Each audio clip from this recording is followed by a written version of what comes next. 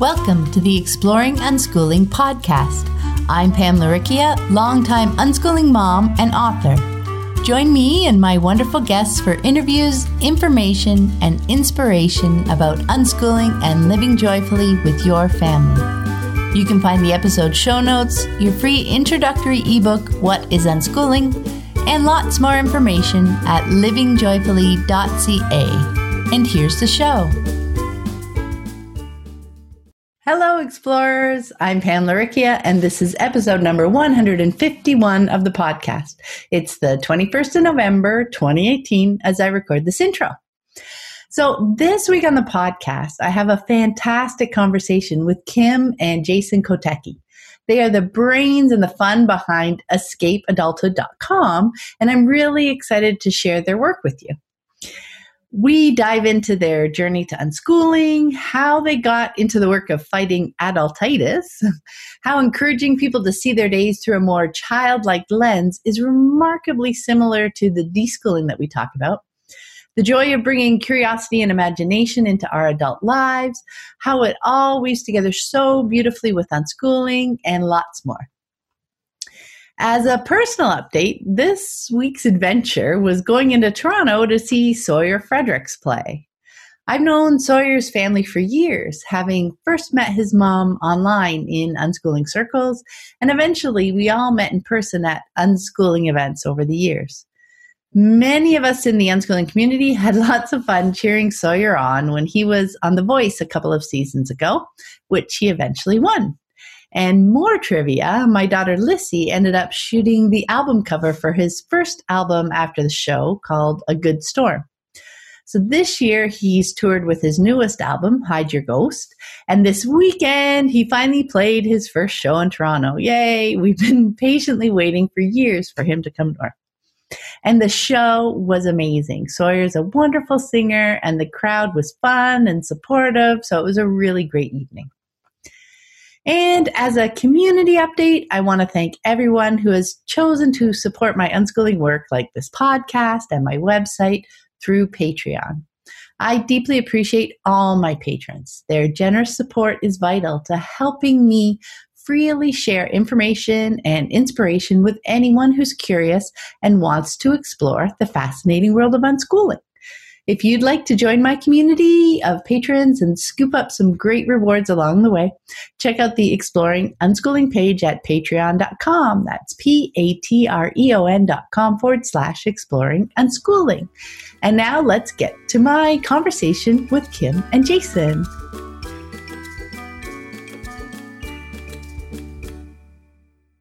Welcome, I'm Pam Laricchia from livingjoyfully.ca, and today I'm here with Kim and Jason Kotecki. Hi, guys. Hello. Hey, Pam. Thanks for having us. Oh, thank you so much for joining me. Now, Kim, I know, is a longtime listener of the podcast, apparently in the car. We connected a little while ago, and when I checked out the work that Kim and Jason do in the world, it was so beautifully intertwined with their unschooling lives that I reached out to ask if they'd come on the podcast to share their story.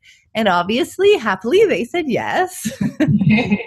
So to get us started, can you guys share with us a bit about you and your family? And you can take turns. Sure. So we are a family of 5. We have 3 kiddos. Lucy, we're coming up on birthday season, as we call it. We have all 3 kids' birthdays in 3 weeks. So we have Lucy, who's almost, I know, it's crazy. Lucy, who's almost 10, Ben, who's almost 7, and Rose, she goes by Ro, who is almost 5, which is crazy. Mm-hmm. And we're a work. Fact check is confirmed. I know. Yeah. Thank you for confirming that. And we're kind of a work-at-home family. We have a home business that we run here, and we work together. And we've had our business for almost 20 years. So it's crazy. We worked together. I taught for 5 years. I taught kindergarten. And Jason was growing the business. And then in 2005, I jumped ship and we went solo and did it for a couple of years together before Lucy came along. Mm-hmm. So we've had about 8 or 9 years of living in married life without kids, and now almost a little bit more than the same with kids. So it's been kind of a fun journey. Yeah.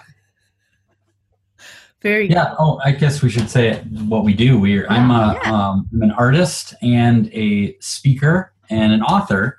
Kim's an author as well, and we have a message that we promote. It's called Escape Adulthood, and it's basically what we do is try to help people fight what we have dubbed adultitis, which is what happens when you forget what it was like to be a kid. You lose some of that curiosity. You get burned out, things like that. So I go into organizations and companies and associations and help just bring that topic up, give them the enemy, let them label it. I think that tends to be a really big thing, is for people to be like, oh, that's what it is. And just, give them ideas on how to be more creative, how to have a little bit less stress and more fun. And really what my secret message is for people to remember what's most important in life, which is usually relationships, family, kids, grandkids, things like that. So that's kind of the ulterior motive that I have, is to get people to put things in perspective. I kind of say it's a 50,000 foot view, but yeah, Kim and I together, we are really passionate about this idea and this mission. So it's been pretty cool to be able to figure out how to make a living at it. So. Yeah, that's a big piece of it. And I'm really excited to dive into all sorts of aspects of it. Just before we get there, I'm curious how you guys along that path discovered unschooling and what your family's move to unschooling looked like once the kids joined you. I'll let you fill in the details, but I have to say that we were talking about that this morning, and it took us a while, because it's funny how once you embrace something, it's like, oh yeah, I've always felt this way, and yeah, I don't know, whatever. Like, it's so common sense. But then I'm like, wait, when you were a teacher in the school, and you always used to make fun of homeschooled people, so like, somewhere along the line that shifted. That's like weird to remember that. I didn't make fun of them. I didn't understand that. That's a nice way to put it now. Yeah. I didn't understand what they were all about. So, being formally educated as an early childhood teacher, now I will say early childhood is a different animal than elementary and middle school and all that stuff too, because it's very play-based, right? So you'll see the foreshadowing here. Less so now, but yeah. But, back in 2000, it was a little bit different. So yeah, when I was teaching, it was, you're kind of like formally trained to not really understand homeschooling. By the way, how gross is that phrase? If I was formally educated, it's like, ugh. Oh, gross! Sounds terrible. Not to some, Well, I know. So anyway, when I went into teaching and got into the system of the public schools, there is definitely a divide between that mentality of systematic, organized teaching versus the mentality of learning every day, lifelong learning, all that. And so, when I was teaching, there's a couple of families who are like, oh, they have one kid, they're homeschooling and stuff. And you're just like, oh, what are they missing? There's this whole mentality. So I was like ingrained big time there, for 5 years. But as those 5 years progressed and I saw all the problems and challenges that systemized, organized education creates, it was very eye-opening to realize that it wasn't working, at least my experience with it, And that's 25 kindergartners, all-day kindergarten, seeing the especially the transition at the beginning of the year when kids are like, oh, goodbye, Mom, and the attachment that gets broken, and then how they evolve through the year and the attachment and not that it is. But it's a very interesting year for that in kindergarten, where a lot of kids were still at home for the most part. And then to see it change so much, and to see their behavior change, see their personalities change, to see what they, are dealing with. So that process actually helped me understand of like, I can't imagine putting a kid in this. Like, well, you also had the experience and perspective for the kids that they went into first grade to see how quickly they transition to I hate school. Yeah. Is like very fast, because kindergarten, they like it because there's a lot of playfulness and it's not as serious. Again, 20 years ago. Right. But even like, I know you talk about students that now they're in first grade, they're coming back to you and the parents are talking like, oh my gosh, he hates school or whatever. So much more academic emphasis in first grade that then changes their perspective on school, right? Mm-hmm. Which your different interviews you do, Pam, of like when people share their experience of pulling their kids out of school, like that. I hear that in a lot of the examples people share. Like it started okay, but then it kind of went downhill, and that's kind of how my teaching experience went. So when I jumped ship and we started working together just full time. We traveled all over. Jason was speaking all over. We got a chance to travel together, just the two of us. And we got to keep evolving our message of, actually back up one second. When I was teaching, like we saw the busyness. I saw the busyness of the families and what like current adulthood looked like. I was a very young teacher. As parents. Right. Like when you're a parent. Yeah. So I had the opportunity to sit with parents 3 times a year for conferences.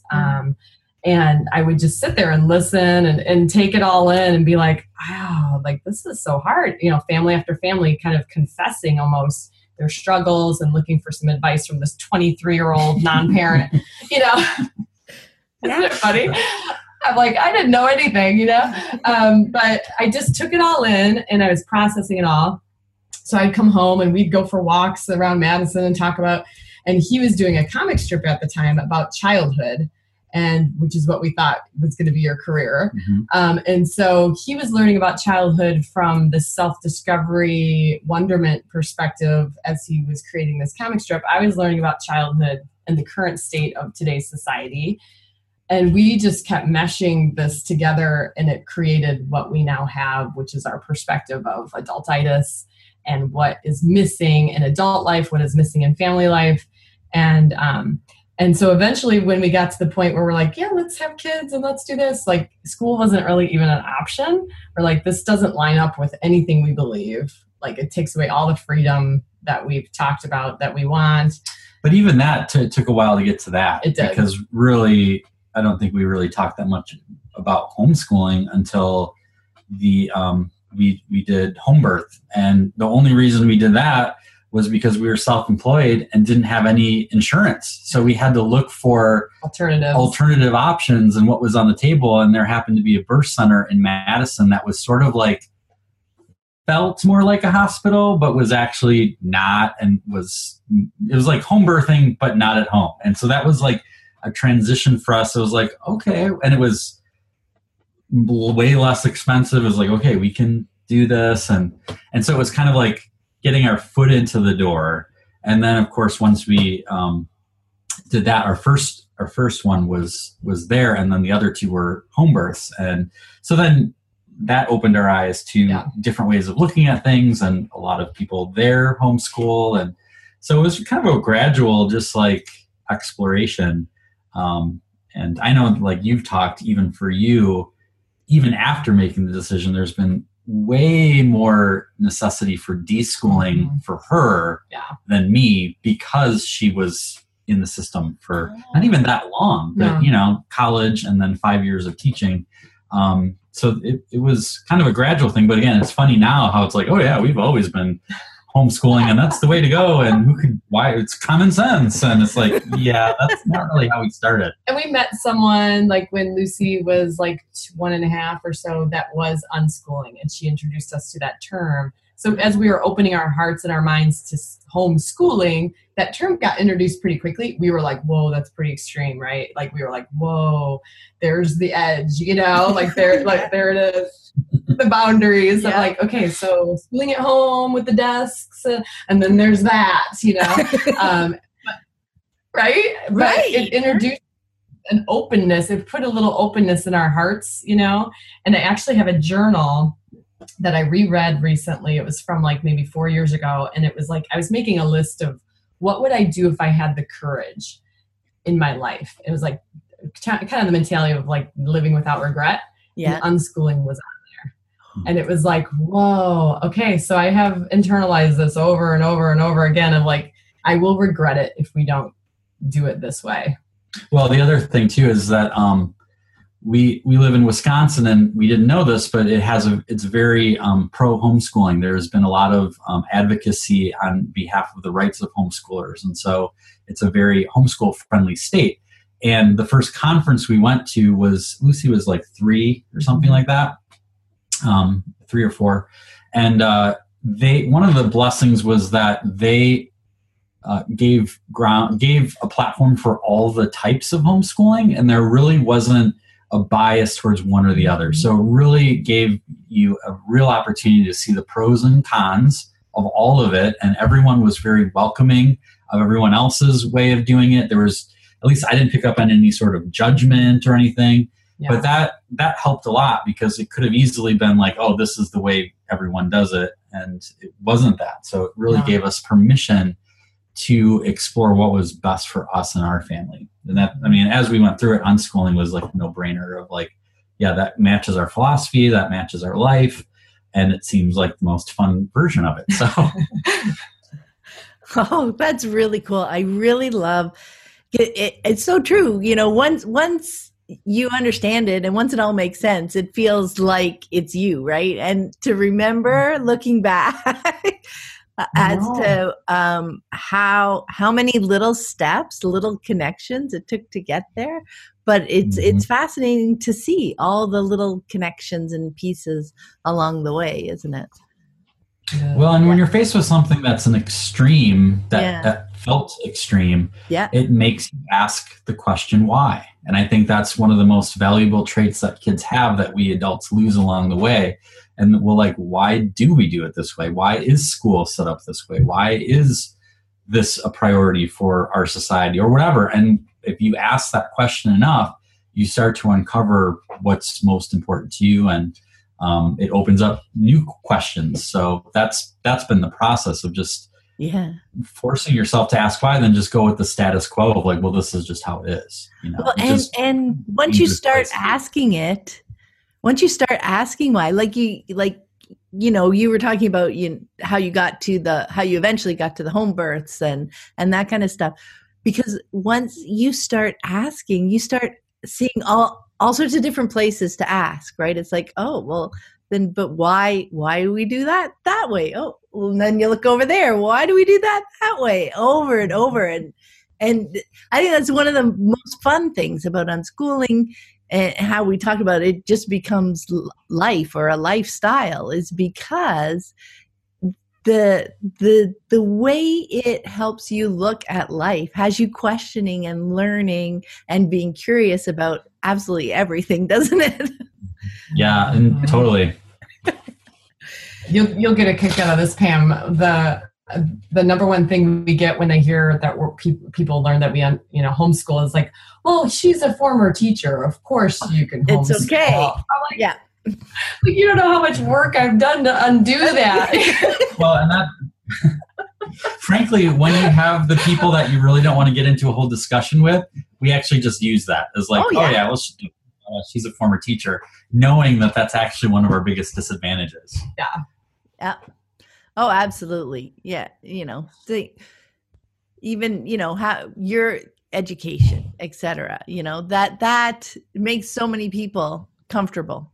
And you're right. If they're not really open to it, they're just looking for more comfort. You can give that to them quick and move on to something else that you're actually connecting with them over, right? Right. Exactly. Okay, Wow. So you mentioned Escape Adulthood, and I love your website. I will put links to everything we talk about in the show notes. And I love your slogan. I'm just going to share that. Break free from the life you've been told to live. Create the life you were made for. And I think that describes deschooling in a nutshell. Because like we were just talking about, it's all about questioning so many of those conventional rules that we've grown up with to see if they truly make sense to us and whether or not they mesh with the life that we want to live, like that list you were making, Kim, you know, of what you would regret, right? So I'd love to know the story behind how you guys actually chose to focus on this work, how you got into that, Jason, and how you decided to join, Kim. Well, as Kim mentioned, it started with a comic strip, and the characters were based off of Kim and I. When we were dating, I drew cartoon versions of what we looked like as kids, and they ended up on very heartfelt and cheap gifts that I could make for her. Christmas gifts, anniversary. Poor. The early days you celebrate every week anniversary, so you got to get a little creative. And so it was sort of just for us, but then as we showed people drawings, people were like, oh, these are really cool. And I had the idea of turning it into a comic strip about childhood, and sort of like a Peanuts / Calvin and Hobbes thing, where it's sort of like you're looking in on kids without them knowing it and seeing how they address life and how they approach it. And so from that kind of, I had a friend who was like, you should write a book about the philosophy that goes behind this and like what you think about this. And that is kind of where it started, was just kind of really paying attention to why are we adults so stressed out all the time? Why are we not feeling fulfilled and joyful, and where did that go? Because kids have that. And so addressing like what are the things, the secrets that children have that we sort of buried or lost along the way. And that was sort of the basis of everything. And that led to giving speeches at churches and at schools and things. And fairly early on, we realized that we liked talking to the adults more than the kids. And that doesn't mean we didn't like talking to the kids, but like I know Kim can talk to this, but she felt like when she was a teacher, she could really only address the kids when they were at school, but that there were a whole host of issues that if you could address the parents and get them to change their mindset, that would actually help the parents and the kids in the long run. And I think that's where we sort of made the decision to shift that. And it's funny, we were talking this morning about how in a lot of ways my talks and our books and the things we write about is sort of like an attempt to de-school our society without them knowing it, I guess, without them being like intentional about it. Because it is, like you mentioned, it's such a connected thing, unschooling, and what we talk about it's almost the exact same thing, just I suppose in a different context. And we also joke that for our kids and our family, that we're trying to basically help our kids never have to escape adulthood. Like they're basically going to live a life filled with their passions and interests and just keep living it. You know what I mean? So it's almost like preventing for kids. It's like preventing the need. And not that it's foolproof, because adulthood follows you. You'll find them, there's going to be plenty to think about, worry about, plan for, and that adulting will happen. But maybe they're going to be a little bit more equipped to not have to fight it so hard like we do. Right. Yeah, to recognize, because the messages are still all over the place, right?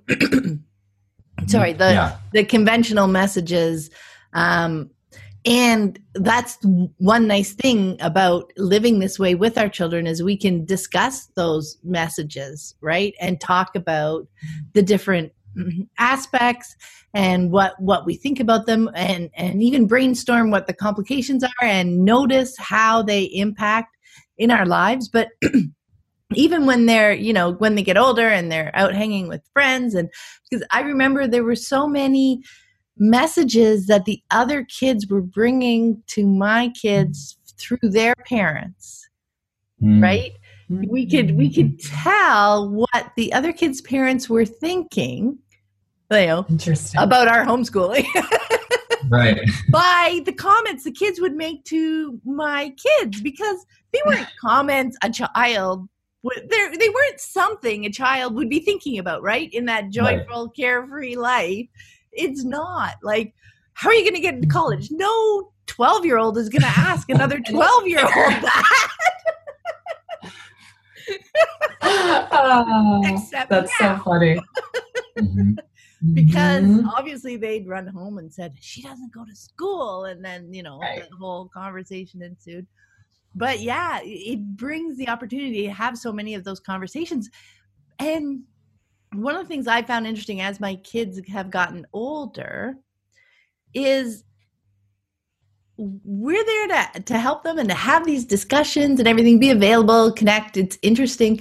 But they still need to do that work themselves to understand it for themselves, to really absorb that, to live that message for them, right? You know, they know they know our perspective, they hear society's perspective, and then they still need to process it and figure out what they believe, right? So it's not even about us instilling a different way for them, and they have wonderful experience living it alongside living that kind of life, right? So and that's why it's so fascinating having conversations with them, isn't it? Because they bring such an interesting and unique perspective that is just completely all their own for each of the kids.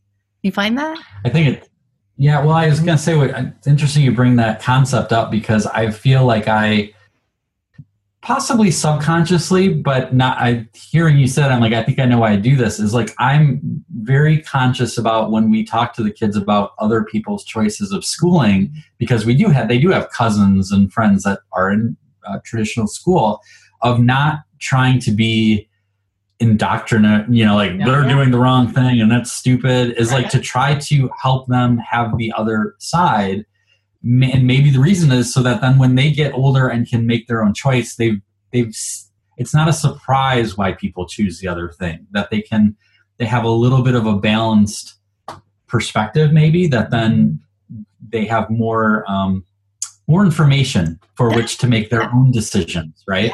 Yeah, exactly. Than just like, I've never heard any of this stuff, and then it's really like, why didn't my parents tell me about this, or why didn't they, then it's a little bit maybe more confusing or shocking. So I don't know if that will help anything, but I do that, where we try to make it so it's like, that's what works for their family, and this is what happens in school, and this is what happens for us, and trying to be as they're getting more curious as they get older, because they've never been to school, we've never talked to them about going to school, like it was never like a decision with them. So this is all they know. But I do see, like Lucy, who's almost 10, she'll make comments on different observations she makes of like, well, if I was in school, then I wouldn't have been able to do this. And it's like, we didn't feed that to her, So it's like, I see her processing it and trying to articulate her feelings about it, Yeah. No, exactly. By their comments, you can see the little pieces that they're taking in and putting together for themselves and building their own view of how the world works. And that's such a great point. We're not trying to shelter them, right? We're trying to share information about how the world works. And that's a part of the world, right? And that is the way some parents choose to parent, the way they choose to use the school system, et cetera, et cetera. So yeah, it's not about saying, that's bad. Right. And we're trying to protect you from that. But there are definitely consequences, right? This is why we've made the choices that we've made. Right. But, I also don't want to make them feel bad about any choices that they made. Right. If in the future they make other kinds of choices, I will know we've come to a place where we're all making the best choices that we can in that moment. And that's what they've been doing for so many years. So they are so much more experienced at it. Right. So if they're in a situation where to them, the best choice may be a choice I might not have made in the same situation, but they're not me. And I trust them and know them to be able to support them. That's like another level, right? To even be able to support them when they're choosing things that maybe I wouldn't choose in that situation, but to know that to understand that they're a unique person. And even once you get to know them well enough, you can see how they've come up to that choice. And you're thinking, oh, I think they're going to learn something else out of that than maybe what they're expecting. But that's still theirs to learn, right? Yep. So interesting. Can't learn it for them. I read recently one of your books, Pam, about like the trust. Was it fear trust continuum? And the courage that it takes to ride that continuum back and forth I think it has evolved in our parenting in so many different ways, of like, okay, so the first fall that the bus goes by and your kid isn't on it, right? Of like the fear trust continuum is pretty huge, I immediately regret this decision. and then it just evolves as like, okay, the time frame when everyone else is reading and your child should be reading, but they're not, right? So like, there's that again, it's the deschooling. But I appreciated that visual. I actually drew it in my little journal and kind of like internalized it in a way that empowered the process of like, it takes courage. We borrowed a lot of courage from others that you see who've done it, like yourself, and whose kids are grown adults and they're functioning in society and all those things that we talk about. But it is very, very much a gift to be not the first generation of unschoolers. Well, and I was going to say that the borrowing courage, that was a phrase that we heard from one of our homeschool conferences from another parent who said that I felt like I wanted to homeschool, but I was very uncertain and very fearful. But coming here to see other parents who have been through it, either if they're 20 years into it and their kids are grown, productive members of society that got into college somehow, or they're just 5 years along beyond where you are, is the idea of like borrow courage from them until you have enough of it yourself to keep moving forward. And I think that's what your show does. I think that's, for anyone that's listening that's maybe not that far along, our kids, we've only been doing it for 8 years, but if where we are compared to where you are is like, okay, that makes sense. They're doing it. It's working. Like I can borrow that courage until I'm where they're at, and I think that's a really huge concept when it comes to something that's different from the status quo and maybe a little scary, like you talked about. Yeah, I love that idea. What a great phrase. And because it just quickly grabs exactly what you're getting from that, right? Hearing from people who have had more experience. And you're saying, I like where you are, right? And I would like to take steps in that direction, and borrowing that courage from their experience, resolve, you know what I mean? And using that to move forward. That's great. Yeah. The cool thing is it only takes one person. Like when it's like, as Kim said, we didn't have kids. We were 8 years in our marriage. We were doing our business and we were traveling. And then when Kim got pregnant, people would say, oh, I guess your traveling is over and you won't be able to do that anymore. And it was like, oh man, it's like disappointing we liked that lifestyle. But we had one family who had 2 boys, and they're like, oh, we traveled all the time when our kids were young. They were they walked down to the Grand Canyon when they were 5 years old. And like, we only needed that one person to borrow courage from, to say, okay, it may not look exactly the same. They may have different circumstances, but if even one person has done it, that means it's possible. And you may have to be creative to how does it work for you, but you don't need like a whole smorgasbord of people to prove that it's possible. You just need one person to be able to borrow courage from to move forward. Oh, wow. I love that. And that's so true. It reminds me of when I had just discovered homeschooling was a thing, right? I had never heard of it before. So my kids were in school, and I had seen mention of it in an article written in the States. And I'm like, is this legal in Canada? I found online a forum, back when they were like bulletin boards. Right.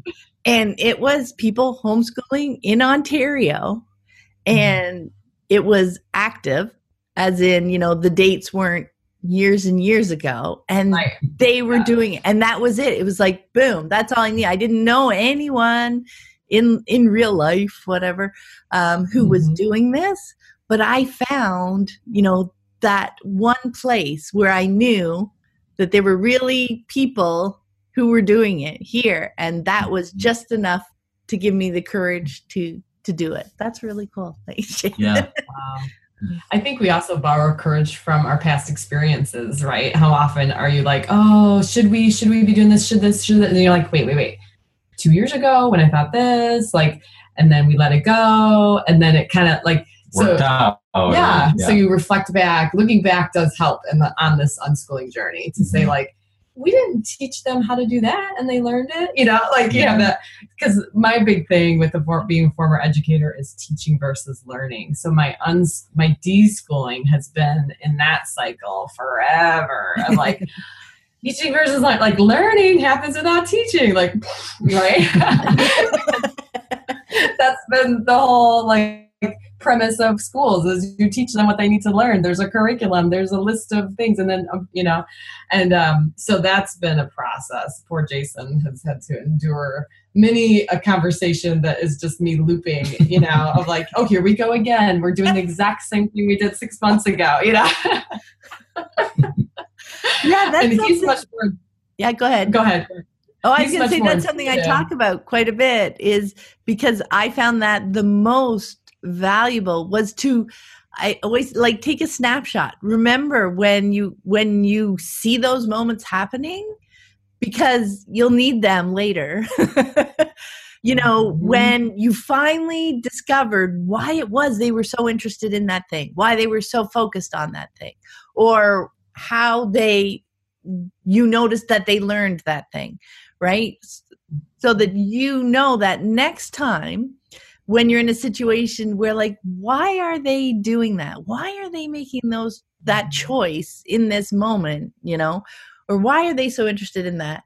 To realize, what, if I have patience just like last time, I will find out in the future. That's where trust comes in, right? That's how you develop that trust in how it works, basically. To trust that in the moments when you don't know exactly why people are doing what they're doing, you trust that it'll be clear later, or even just that I don't even need to know exactly why, but to trust that they're still making the best choices for them, just like they did last time and the time before. But yeah, you have to remember those experiences, not just, toss them out, or else you're going to have to learn that fresh every single time, aren't you? Yeah. The other thing that we do sometimes is I don't know what you'd call it. Maybe it's like an absurd absolute. So like you go to the extreme with something you're afraid of. Like if it's like potty training, one of the things I'll always say is like, is he going to college in a diaper? And like, obviously the answer is no. So then maybe I don't need to worry so much that this will work out. And that we do that all the time is like, are they going to be 25 years old? And not know how to tie their shoe. Not know how to tie their shoe. Like, no, probably not. So maybe I can give myself or him or her a little grace and a little patience and trust that it'll work out eventually. I know reading is a big thing that freaks people out a lot. Is like, do I really believe they'll be 30 years old and illiterate? No, I really don't. Well, then chill a little bit, So sometimes going to the extreme of what you're so fearful of helps you realize how ridiculous it actually is. Yeah. No, that's a great point. Actually digging into it instead of taking our fears and just getting frozen with them, right? Playing with them. I did that quite a bit too. With all the things. Yeah, they're going to figure it out. The timeline doesn't matter. When you get to that at 25, at 30, at 35, they're going to, when you give them that kind of a window, they're going to have figured it out in there. It's not a big deal. Yeah. Okay, we should probably move on. Thank you for such a good conversation. Okay.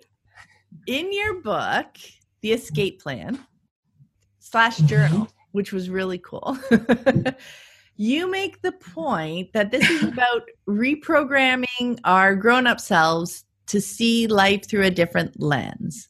And it's about becoming more childlike, right? And I love the distinction you made between childlike and childish, right? Because childish is just a judgment of children, a negative judgment of children, right? So I'd love to know some of the benefits you guys have seen from recapturing that spirit of childhood and living your grown-up lives today through that lens. Why has that been such a valuable shift for you guys to make? Boy, the first thing that comes to mind for me is that one of the 8 secrets that I talk about in my first book about childhood is curiosity. And like we said, we were talking about this before we even had kids, before homeschooling was on the radar. And I think like bringing that spirit of curiosity back into our lives is what made us open to home birth and homeschooling and unschooling and all the things we've done. And so, so that's just one of them. Curiosity, delighting in the little things is another concept that kids get excited about small things. And as we get older, it takes more and more to impress us. But the older I get, the more I realize the magic is still in the little things. The intricacy of a snowflake, the smile of a baby,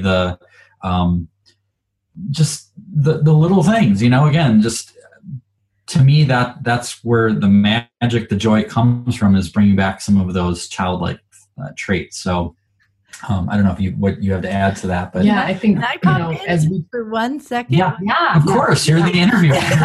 You're allowed. I have a story when you said that, right? The magic and the little things around you. Just because Lissy was visiting last week, right? So her and I, we saw the sun had been coming up through the trees, so we went outside, and we kept hearing just this little trickling noise. And we noticed, we went over to one of the big maple trees, 30, 40 feet away. And it had frozen. There had been frost from overnight, and the leaves were falling like rain, and they weren't stopping. And there was no wind. And we were fascinated. We stood under this maple tree just looking up with the leaves falling down on us for 10 minutes. Like after 5 minutes, and it was still going, and it was totally quiet. So you could hear them all like breaking off the branch and just coming down and twirling down. And so I like grabbed my phone and texted Mike, come on out here. So he came out, and we were just like, for at least 10, 15 minutes standing under that tree with the same amount of, it looked like the leaves were falling, but it didn't look like the tree had lost leaves. You know what I mean? It was still, it looked as full as it was, just all these yellow leaves falling down on us. And oh my gosh, the joy in that moment in noticing those small things, it was a really special, fun time for the three of us, just that connection and just doing that. Sorry to interrupt, but that you're mentioning that. Yeah. Well, what's neat about that, Pam, is that you had never seen something like that before. I have never experienced anything like that. So like the concept of children, that's how their entire life is. You take them out into the woods and they've never seen a red leaf. They've never seen, a caterpillar, these things that as adults we tend to like, come on, let's go, like race by, but they're experiencing everything new.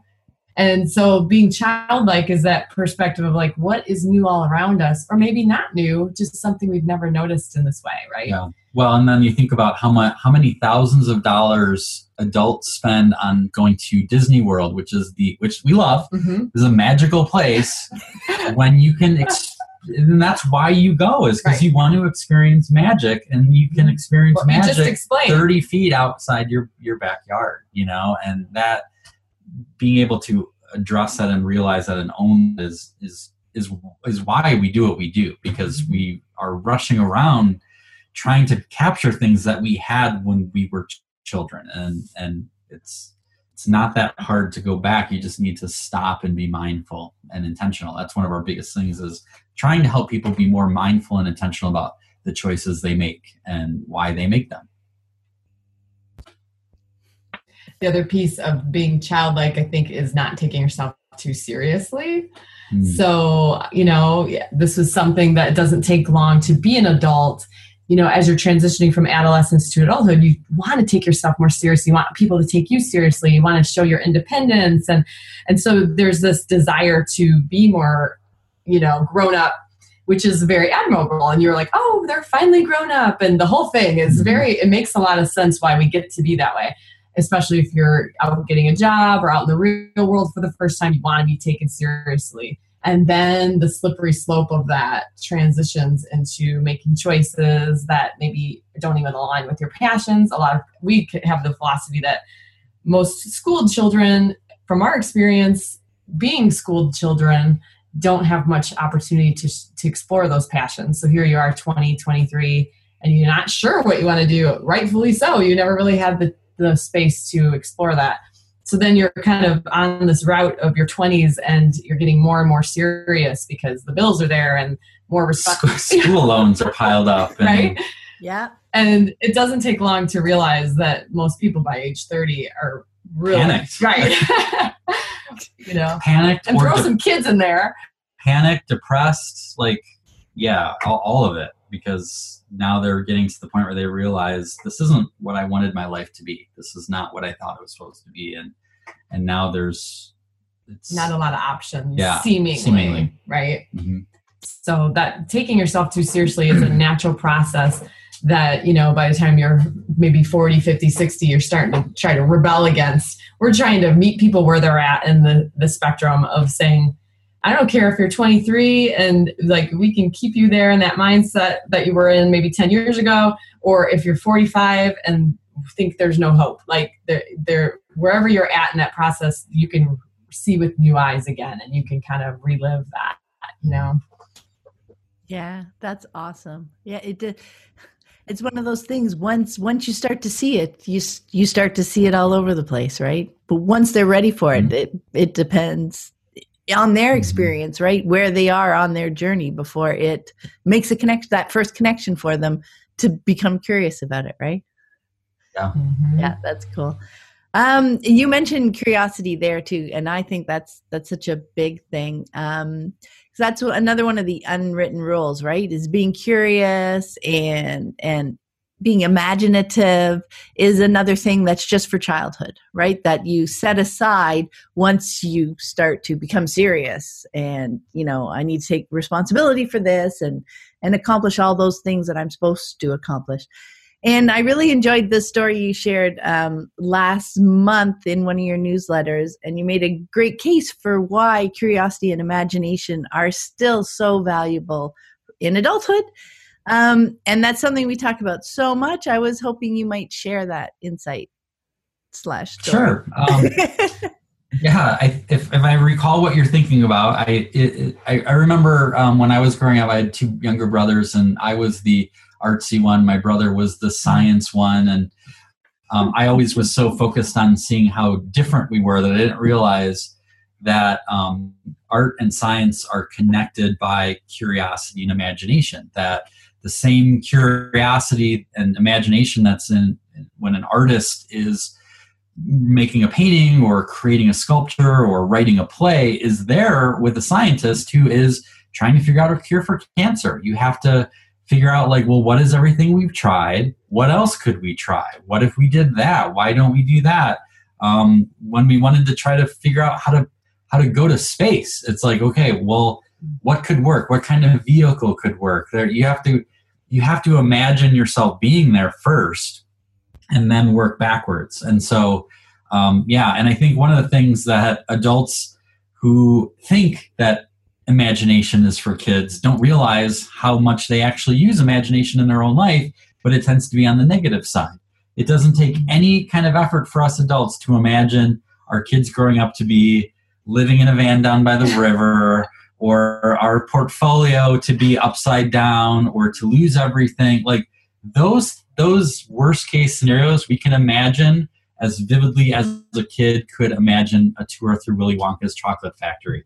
So to say that, for kids is sort of missing it. And so my point is, why don't we use our imagination for good instead of just imagining worst case scenarios? Think about what could happen, what is our ideal life, and then start to work backwards and okay, what would be a first step to go in that direction? And one of the things I do in workshops a lot with people is I give them permission to imagine that they're in the land of make-believe with Mr. Rogers. And so if you could have the perfect life, anything, don't let your imagination be limited, whether it's I win the lottery or I don't have to work or whatever. I give them permission to do that. And then once they've spent time imagining that, and again, a lot of adults have a hard time going all in. It's well, that could never happen. It's I don't care. Just imagine it.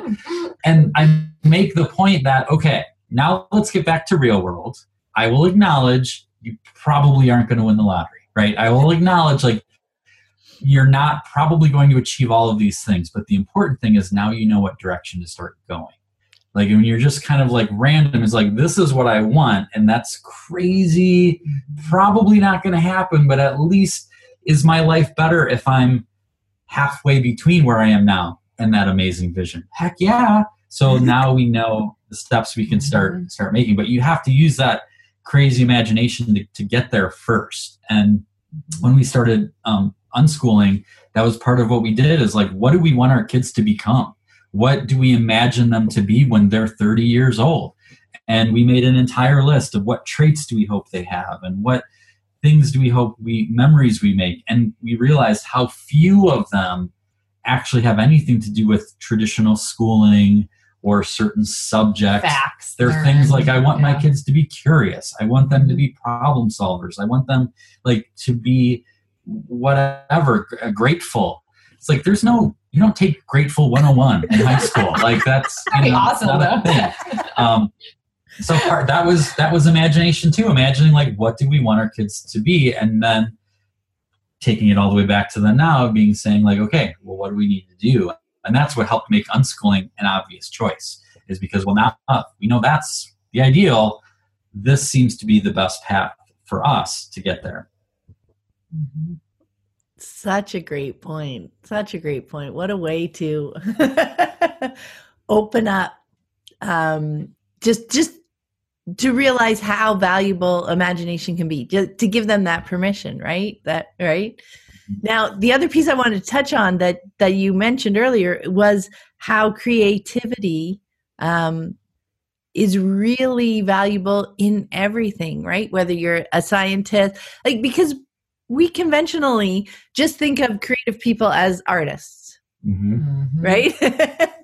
But there is creativity in so much. Like, when you, for example, math, right? That's something where growing up, we're so trained that, there's no creativity. There's a right answer. There's a wrong answer. There's a formula you plug your numbers into, and that's that. And then you hear so much about, working mathematicians, where so much of it is like, that's just fodder. Those are like the little Lego pieces, right? Yeah. To building your creation. And mathematically, it's still about thinking so creatively and how you might be able to, say, represent something, right? Mathematically. I was computer programming for years. There's so much creativity in that, in how you want your code to work, how you want to set up the different objects, like, not even just visually creative, but how efficient you can make it go in the background, and how you can write one small piece that can be used by so many different bits of it. Like, everything that you do has a creative piece to it. And I think that's something that we've lost along the way, right? And I think that your work helps bring back that fun piece, that, work and the things that we do don't have to be black and white and uncreative and just show up, do it. And then you get to do all the fun stuff, right? No matter what you're doing, no matter what you love doing, no matter what you happen to be doing, even if you don't think you kind of love it, you can find so many creative and fun aspects to it if you're open to that. And if you decide that that's what you're looking for down there, and you can take that's the next step you can take in that direction, isn't it? Yeah, I love that concept. It's weird that we do associate certain fields as being creative and not, because you're totally right about math. And I think about, like, well, most of the math we're exposed to is fundamentals, which is not necessarily creative, but neither is learning the alphabet. Like, you need to learn the alphabet, that's a fundamental, but then to write Harry Potter is very creative. Not fundamental. Using those fundamentals. So, a mathematician that is at the highest level of figuring out big things, they're using the fundamentals. But the cool thing is, like you said, wherever you are in the spectrum, so like our daughter Lucy, or even Ben now, he's starting to learn how to read, and now he can write little stories, which are very creative using fundamentals, but it's still not at the level of Harry Potter or, Catcher in the Rye or whatever, but still can be creative with the fundamentals. And for some reason, I don't know, but I think of math and science even as like, that's all fundamentals. It's like, no, it's really not. It's just that it takes a while to get to the creative stuff in some ways. But again, even in school, like doing experiments, little kids, chemistry, like that's creative and fun, and it's learning fundamentals. So anyway. One of the cool side notes of his speaking is that we get to kind of take a deep dive into different industries. So he recently gave a program for government accountants. Engineers are very common, different industries that we don't have any background personally with, but this concept applies across the way. So it's not just for healthcare and education and these more, kind of human service type professions, but some of the more mathematical based, scientific based, technology based companies and organizations need this as much as anyone, right? So it's been kind of eye-opening for us, I think, to keep learning and unlearning what we've learned about this too. The ones who are least likely to see themselves as artists, that's part of what is trying to remind them, actually you are still an artist, whether or not you can draw a perfect circle or a straight line or a stick figure, Right. You know what? That's probably why your piece spoke to me so much, because I had to take that journey, right? From an engineer to this place here. Yeah. I thought I was positive I wasn't creative and, fun or any of those things. Those were just not my bailiwick. And I had accepted that. But unschooling took me on this huge journey, and I, started asking why and started being curious about all this stuff. So yeah, it really connected with me and reminded me of that journey of finding creativity in fun and fun in everything. Everything. Okay. From the outside looking in, absolutely. Your work encouraging people to create the life that they're made for seems to weave together so beautifully with unschooling. So I just wanted to see if that has actually been your experience and maybe some of the ways that you find that weaving into your unschooling lives. Yeah, well, like I said earlier about the deschooling people without them realizing it is a lot of what we do. But one of the things that I think about how it has kind of bled over, and it's sort of a selfish thing that I love about unschooling, is it makes our life more fun and it allows me to learn stuff. So I had a couple speaking engagements in the Pacific Northwest, and they were 2 weeks apart. And so we decided, instead of me flying out there and back twice, we would just take the whole family, and we spent the middle 2 weeks on like a little vacation. And so what was cool is the second week we were there, we rented a house on a bay on the Olympic Peninsula. And so one of the things we realized is that even though it felt like a lake, which we were used to, it was actually connected to the ocean, and therefore the tide would come in and out. So it was weird. It took us like 2 days to realize, like, wait, the water's in a different place than it was. It was really weird. So, because it looked just like a lake, so it just messed with your head. So at dinner one night, like the kids were like asking what is the tide? What makes that happen? And we looked at each other like, I have no idea. So it was like, Google, let's check this out. And then we learned about, the moon and gravity and the cycles of the moon. So then we looked up like what moon each of us was born under. Like, was it a full moon or a crescent moon or whatever? Because we were talking about the myths that go along with full moons and childbirth, and we were talking about each of their births and how they were birthed in terms of like fast, slow, and what connection was with the moon, and it was really fun. So just that, and that has become a very natural part of our life. Is we get to learn, we get to be curious, we don't feel like, I think that's people who are fearful of homeschooling is like, well, I don't know everything I need to teach them. And I think that is what we've modeled, is like, neither do we, and we don't have all the answers, but thankfully Google does. And like, those fundamentals, right? Just the facts. Right. Yeah, and it's like, it's okay to not know something, but how do you find the answer? Because when you get out into the real world, I don't care how many years you go to school, you're not going to know everything. So the more important thing is to figure out, well, how do I get an answer and not be ashamed that I don't know it? So I really like how that process of the principles we talk about with our work have informed our unschooling, but have also then informed our work even more, because then it helps me to see more things to talk about, and like just your concept of math being creative, and that I'm going to write a post about that, and that's going to be something that I continue to affirm with people. So that was something I thought of, was like that experience in the Pacific Northwest, and how that kind of goes back and forth. Mm-hmm. Yeah. I think, and the coolest thing too, so we're sitting on the edge of that, bay for a week, just kind of like being there as a family, doing campfires, s'mores, like building relationships, which I know you talk about a lot, Pam. And in the midst of it, Jason got 3 paintings out of it. Like, he was inspired. 3 different paintings came from that shoreline. Just had my sketchbook there, and there actually will be more, but 3 so far that are like, that came from, being there. So you just don't know, like the interweaving is so like the fact that you asked that question helps us to really look at it, because it's so tight now. It's hard to even know where one begins and one ends, you know? Oh, that's such a great point.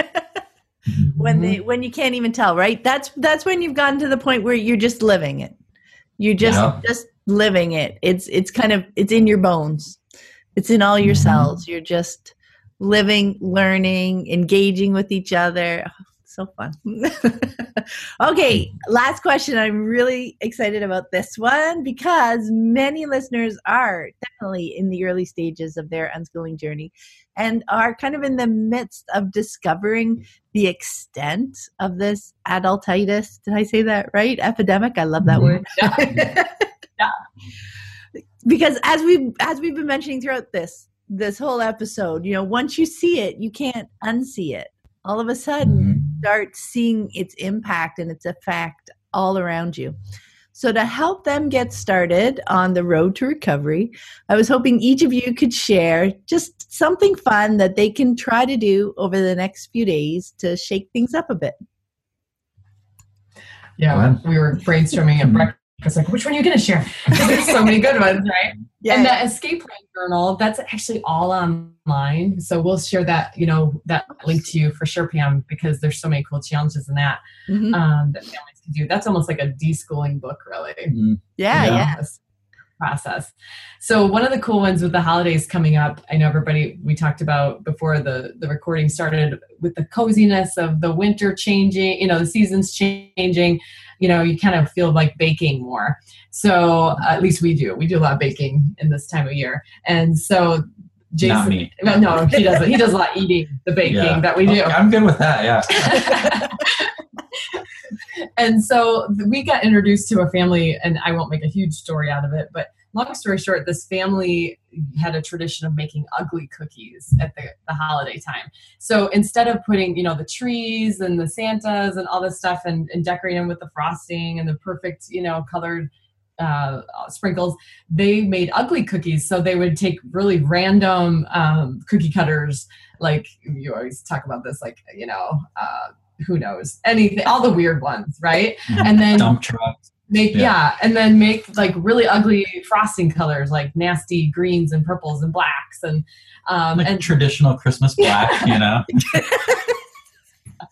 And then basically go to town with nasty sprinkles or whatever. And what's funny is that Halloween candy that's left over.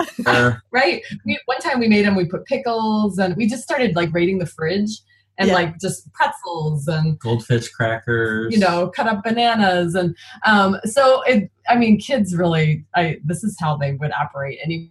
way. We just don't ever allow them to. So as you know, the empowerment is like, let's make ugly cookies. The ugly sweater phenomenon is still happening. Let's own this and then like serve them to people or eat them ourselves and have fun with it. And this can translate then to ugly cakes. Ugly cakes are a big thing for this family as well. Mm-hmm. So that's just a really easy one that kind of gets you thinking in a fresh new way. And it really, the possibilities are endless. Yeah. One of the other ones that I like is it's called Pajama Run.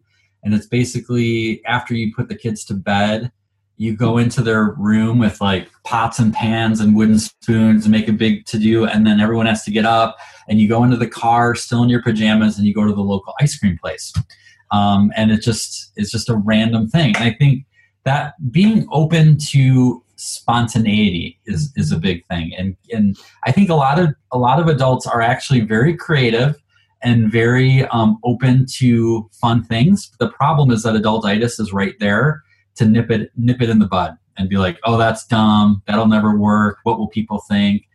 And just if you can give yourself permission to just go with it once or twice, like eventually you start to expand your comfort zone of fun, and it gives you bravery to continue doing it. I mean, one thing is very easy to do, as I challenge you, is to just go to a restaurant. Next time you go to a restaurant, like a sit-down restaurant, not a fast food one, something that has like a waiter or waitress, and literally order dessert first with full intention of buying a meal. You're not just, oh, we're going to go out to get some pie. You're like, no, you're literally going to have a meal, but you order dessert first, and you will be amazed at the reaction that the waiter or waitress has, because they're like, head blows up. They're like, wait. This woman almost didn't allow me to do it. She was like so confused.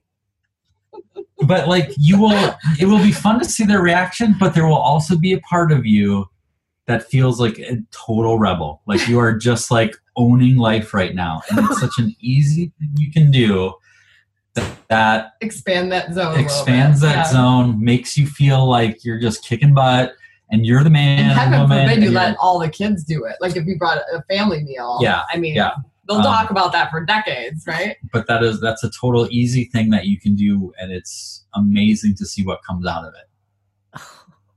Okay, those two are awesome.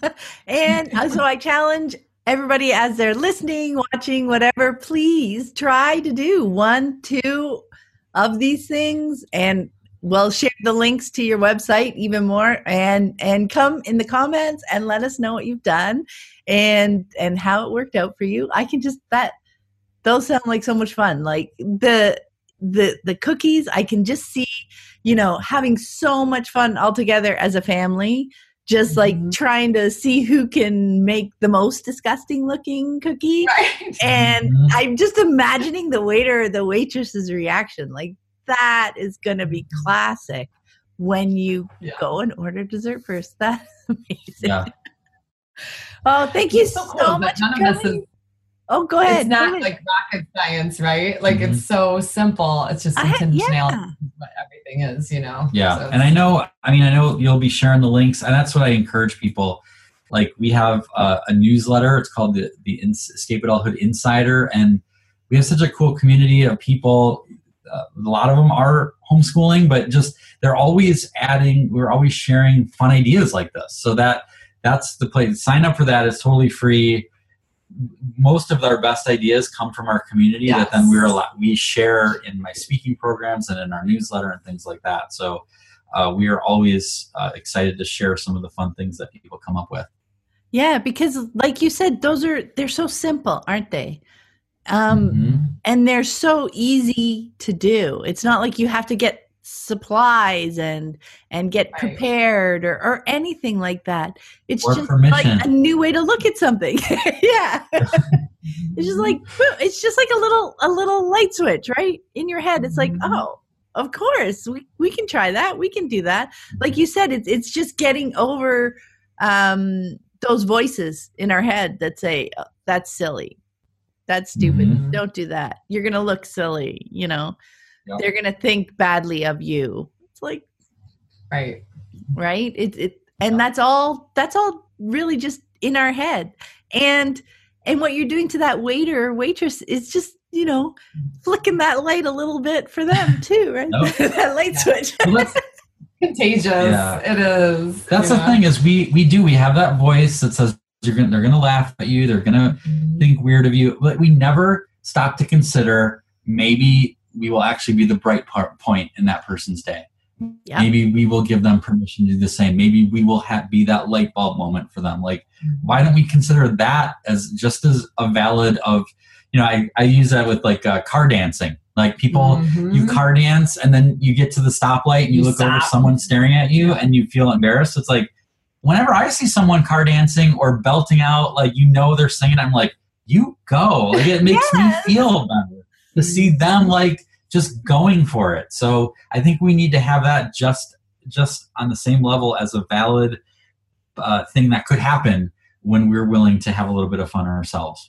Yeah, I love that way that ties. I talked quite a bit about, when we're just living unschooling out in the world, like we have different relationships with our children. People notice that, right?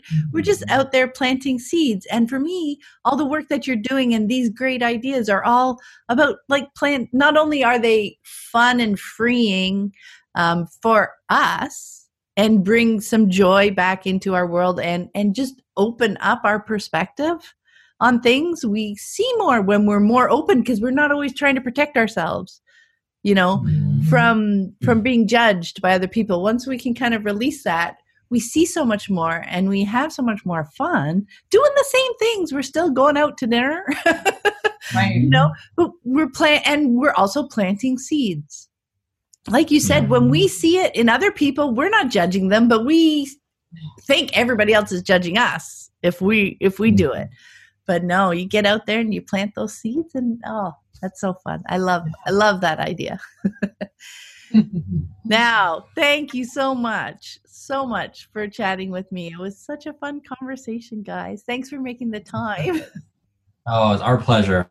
Our very great pleasure to be with you. And, it's not the homeschooling and unschooling. It's not something that we get to talk about all that much. So we love it because it is so passionate, and to be able to talk to an audience that is interested in it is exciting because again, you don't have to worry so much about, I don't want to offend them or what. It's just, it's very passionate for us. And it's something that I can see us doing even more as we go forward as being an ambassador in some way for that. So thank you for having us. Thanks for the work that you do, Pam. Yes. Oh, thank you.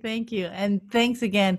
And please, tell us the links, and I'll put them all in the show notes, but let us know where people can connect with you guys online.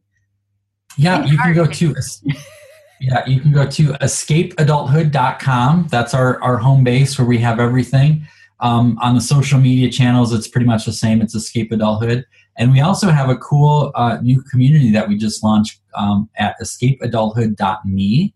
And it's what we call our Escape Adulthood League. And it's a free community of people from all over the world who are sharing their tips and ideas. And we actually recently just started a homeschooling group within it. So we're hoping that maybe people that are listening to this will jump into that group and talk about how does adultitis sneak into homeschooling and unschooling, and what are some of our stories to share and things like that. So we invite people to check us out there as well. So that's the big thing. Yeah, thanks for asking. Oh, no problem at all. And I love all the stuff that you guys have been doing, and your art is amazing, Jason. I really enjoyed looking at that for ages. So yes, I encourage anyone who's interested at all to go check their stuff out. I think it's awesome. And you guys have a wonderful day. Thanks, Pam. You too, Pam. Thanks for listening. I hope you found it helpful. You might also like the backlist episodes at livingjoyfully.ca/podcast. While you're there, be sure to check out the third book in my Living Joyfully with Unschooling series, Life Through the Lens of Unschooling. This book is a wide array of essays drawn from my blog that shed light on the day-to-day lives of unschooling families. You'll find essays tackling everything from learning to read to visiting relatives, all organized around 9 key words that have been woven into the fabric of our unschooling lives. Deschooling, learning, days, parenting, relationships, family, lifestyle, unconventional, and perspective. The theme is life, the lens, unschooling. Until next time, have fun living and learning with your family.